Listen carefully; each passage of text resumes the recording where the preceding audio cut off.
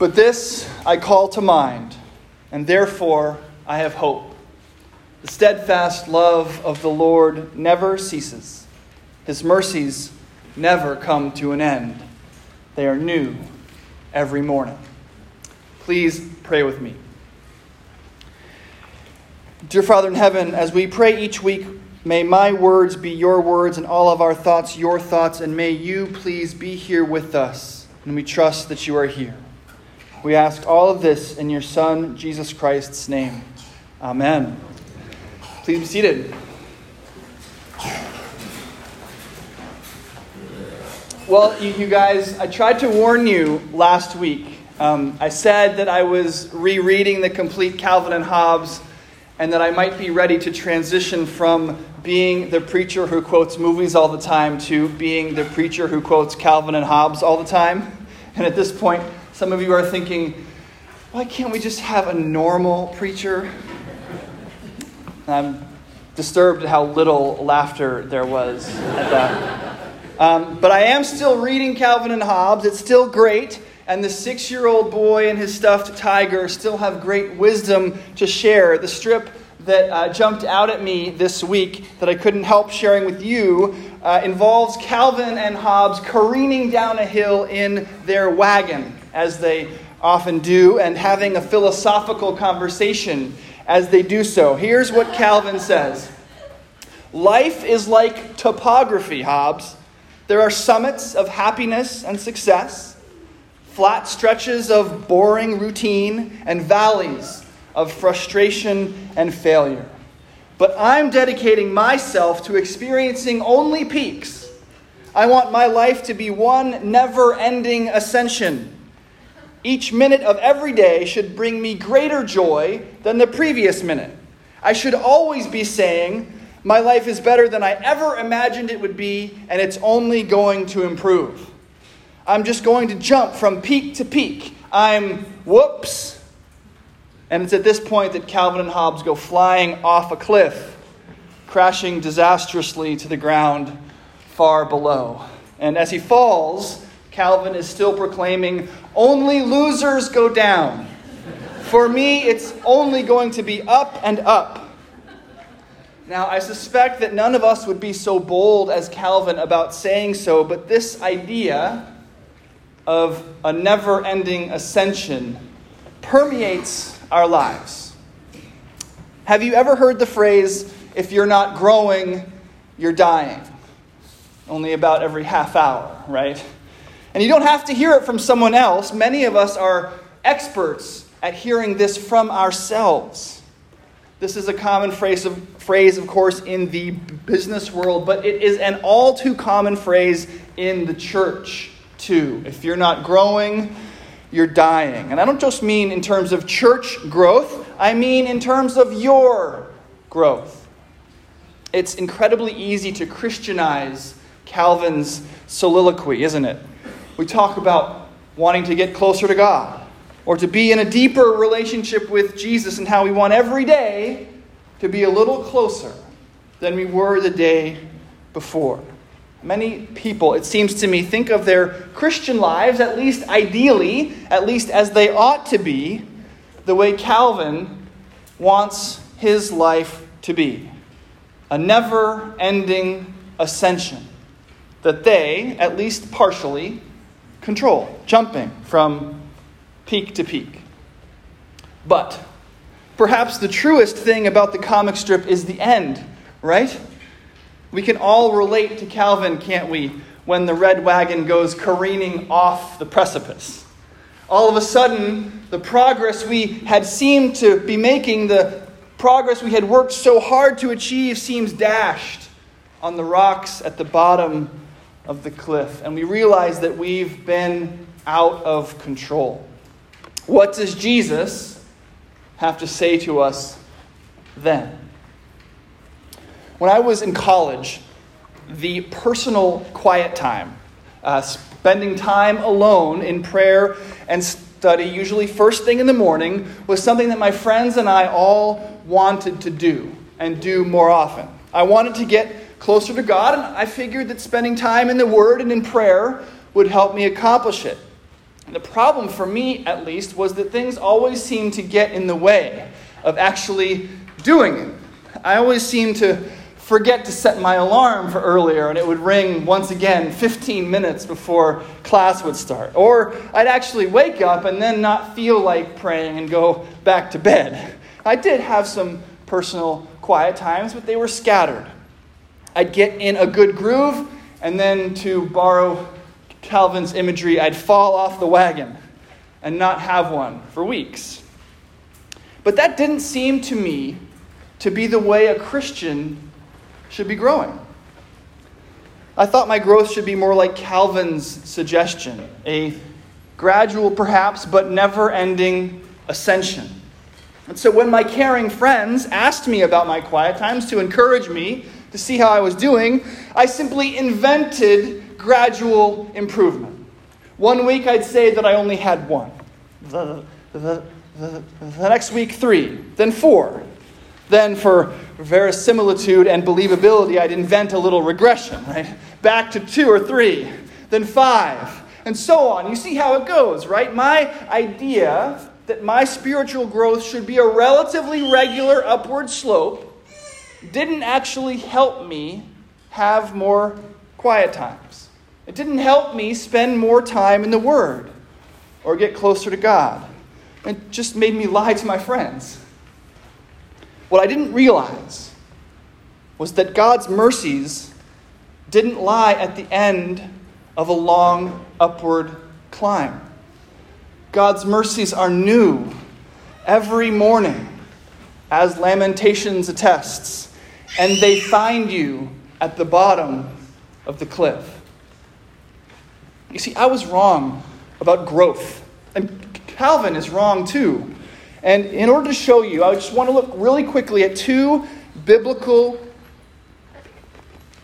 passages that suggest we think about growth in a different way, a different paradigm of growth. The first is from 1 Corinthians 3, where St. Paul is writing to that church, wondering how it is that they've split themselves into factions after their planting.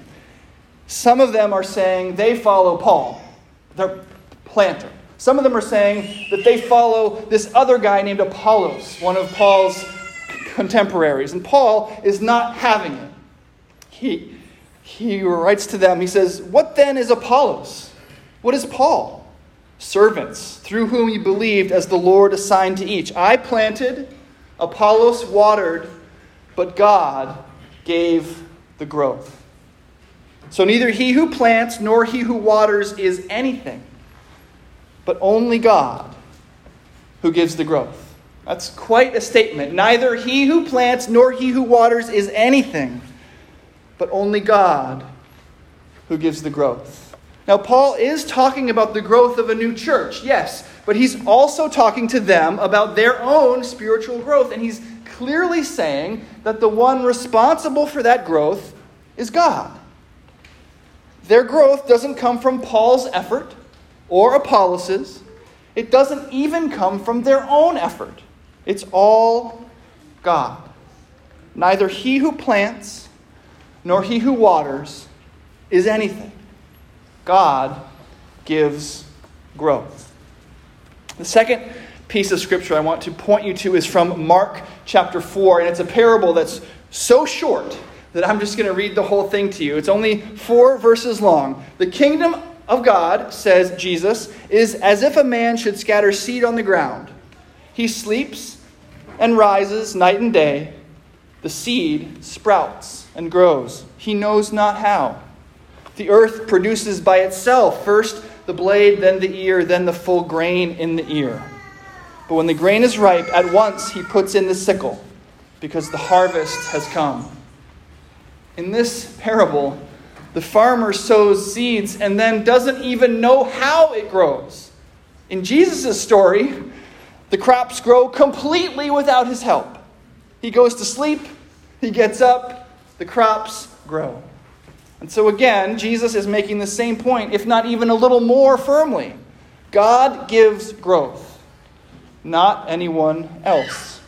And these 2 parables, between them, seem to belie any possibility that we can decide to grow, or try to grow, or do much at all about our growth. Where Calvin commits himself to experiencing only peaks and living a life of consistent ascent, the Bible seems to say God is in control. Now, is that good news or bad? Calvin wants to ascend regularly, and the Bible says God is in control. There's a quote that I love, and a search online didn't actually turn up any information about who said it. It's actually sort of hard to search for a particular quote. I think I might have heard it from Scotty Smith, but I think he may have been quoting someone else. Anyway, it's a quote about growth, and I think it shines a light on the difference between Calvin's vision of sort of human effort and linear improvement, jumping from peak to peak, and the biblical vision of growth as a pure gift from God.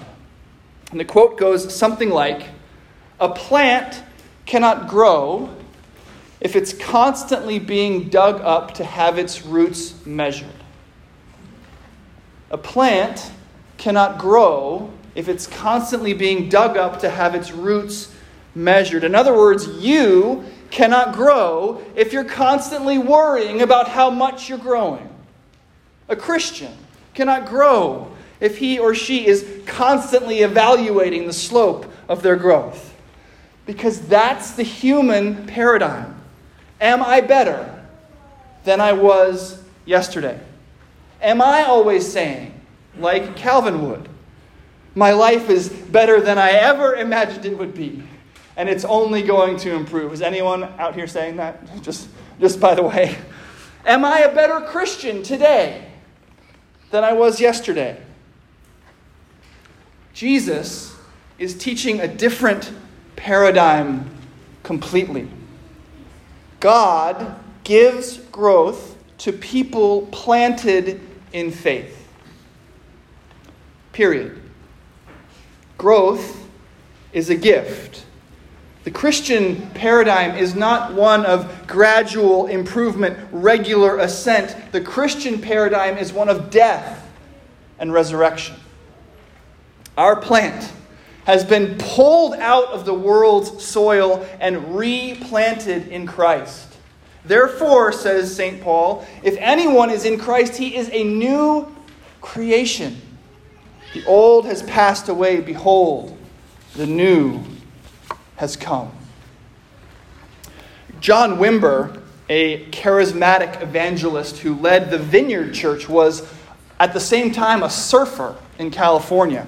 And he used to talk about the work of God in terms of surfing. See, I talk about movies and Calvin and Hobbes. You could get surfing illustrations all the time. I'm not sure if one would be preferable to the other. But John Wimber was a surfer and liked to talk about surfing. And he said that a surfer can always be prepared to ride a wave, right? He can be practiced, he can be wearing the proper outfit, and he can have his surfboard adequately waxed. But the one thing that a surfer can't do is actually the most critical part of surfing.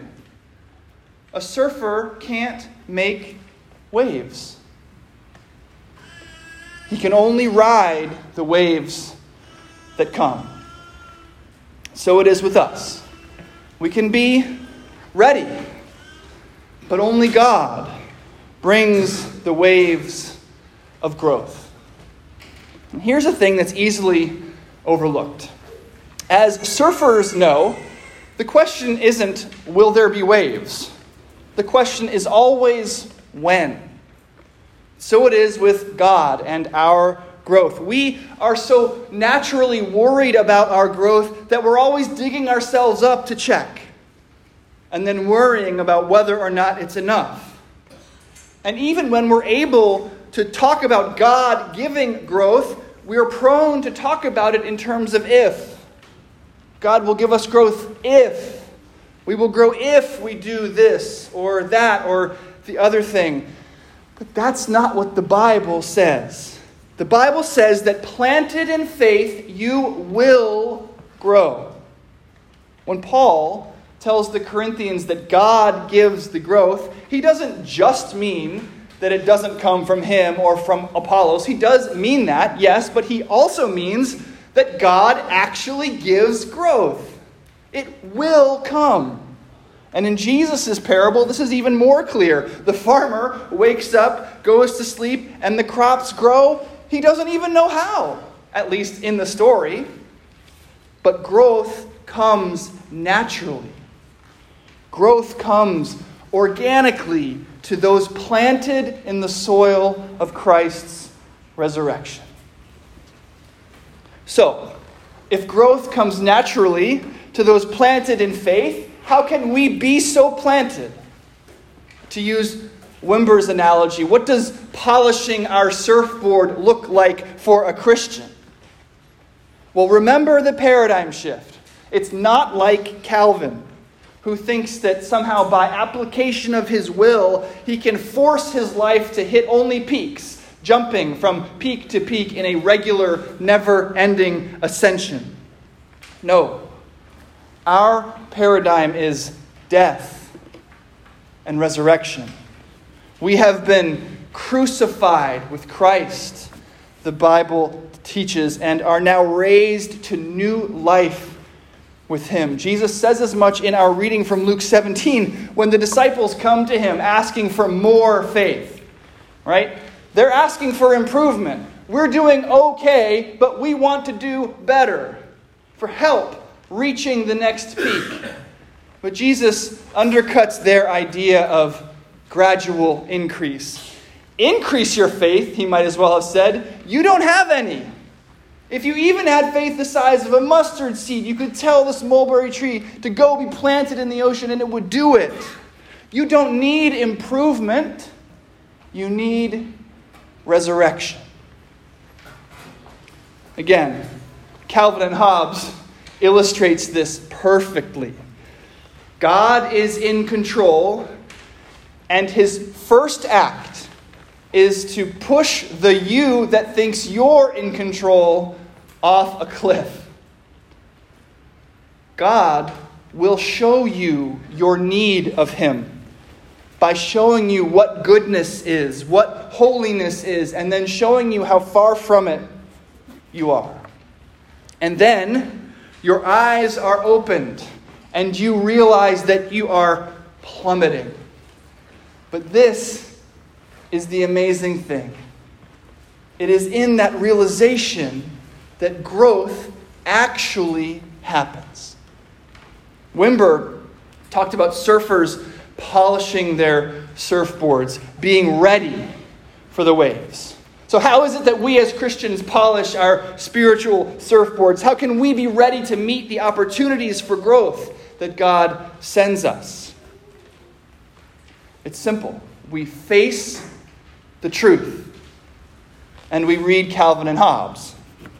The truth is that our human growth paradigm always leads to the cliff. In fact, our human life always leads to the cliff. We are sinners. Our struggles to ascend always lead to a crash.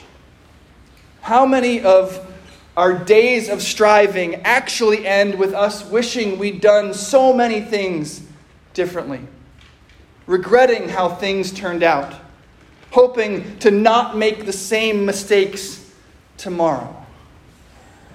But there is good news for sinners like us. God's mercies are new every morning.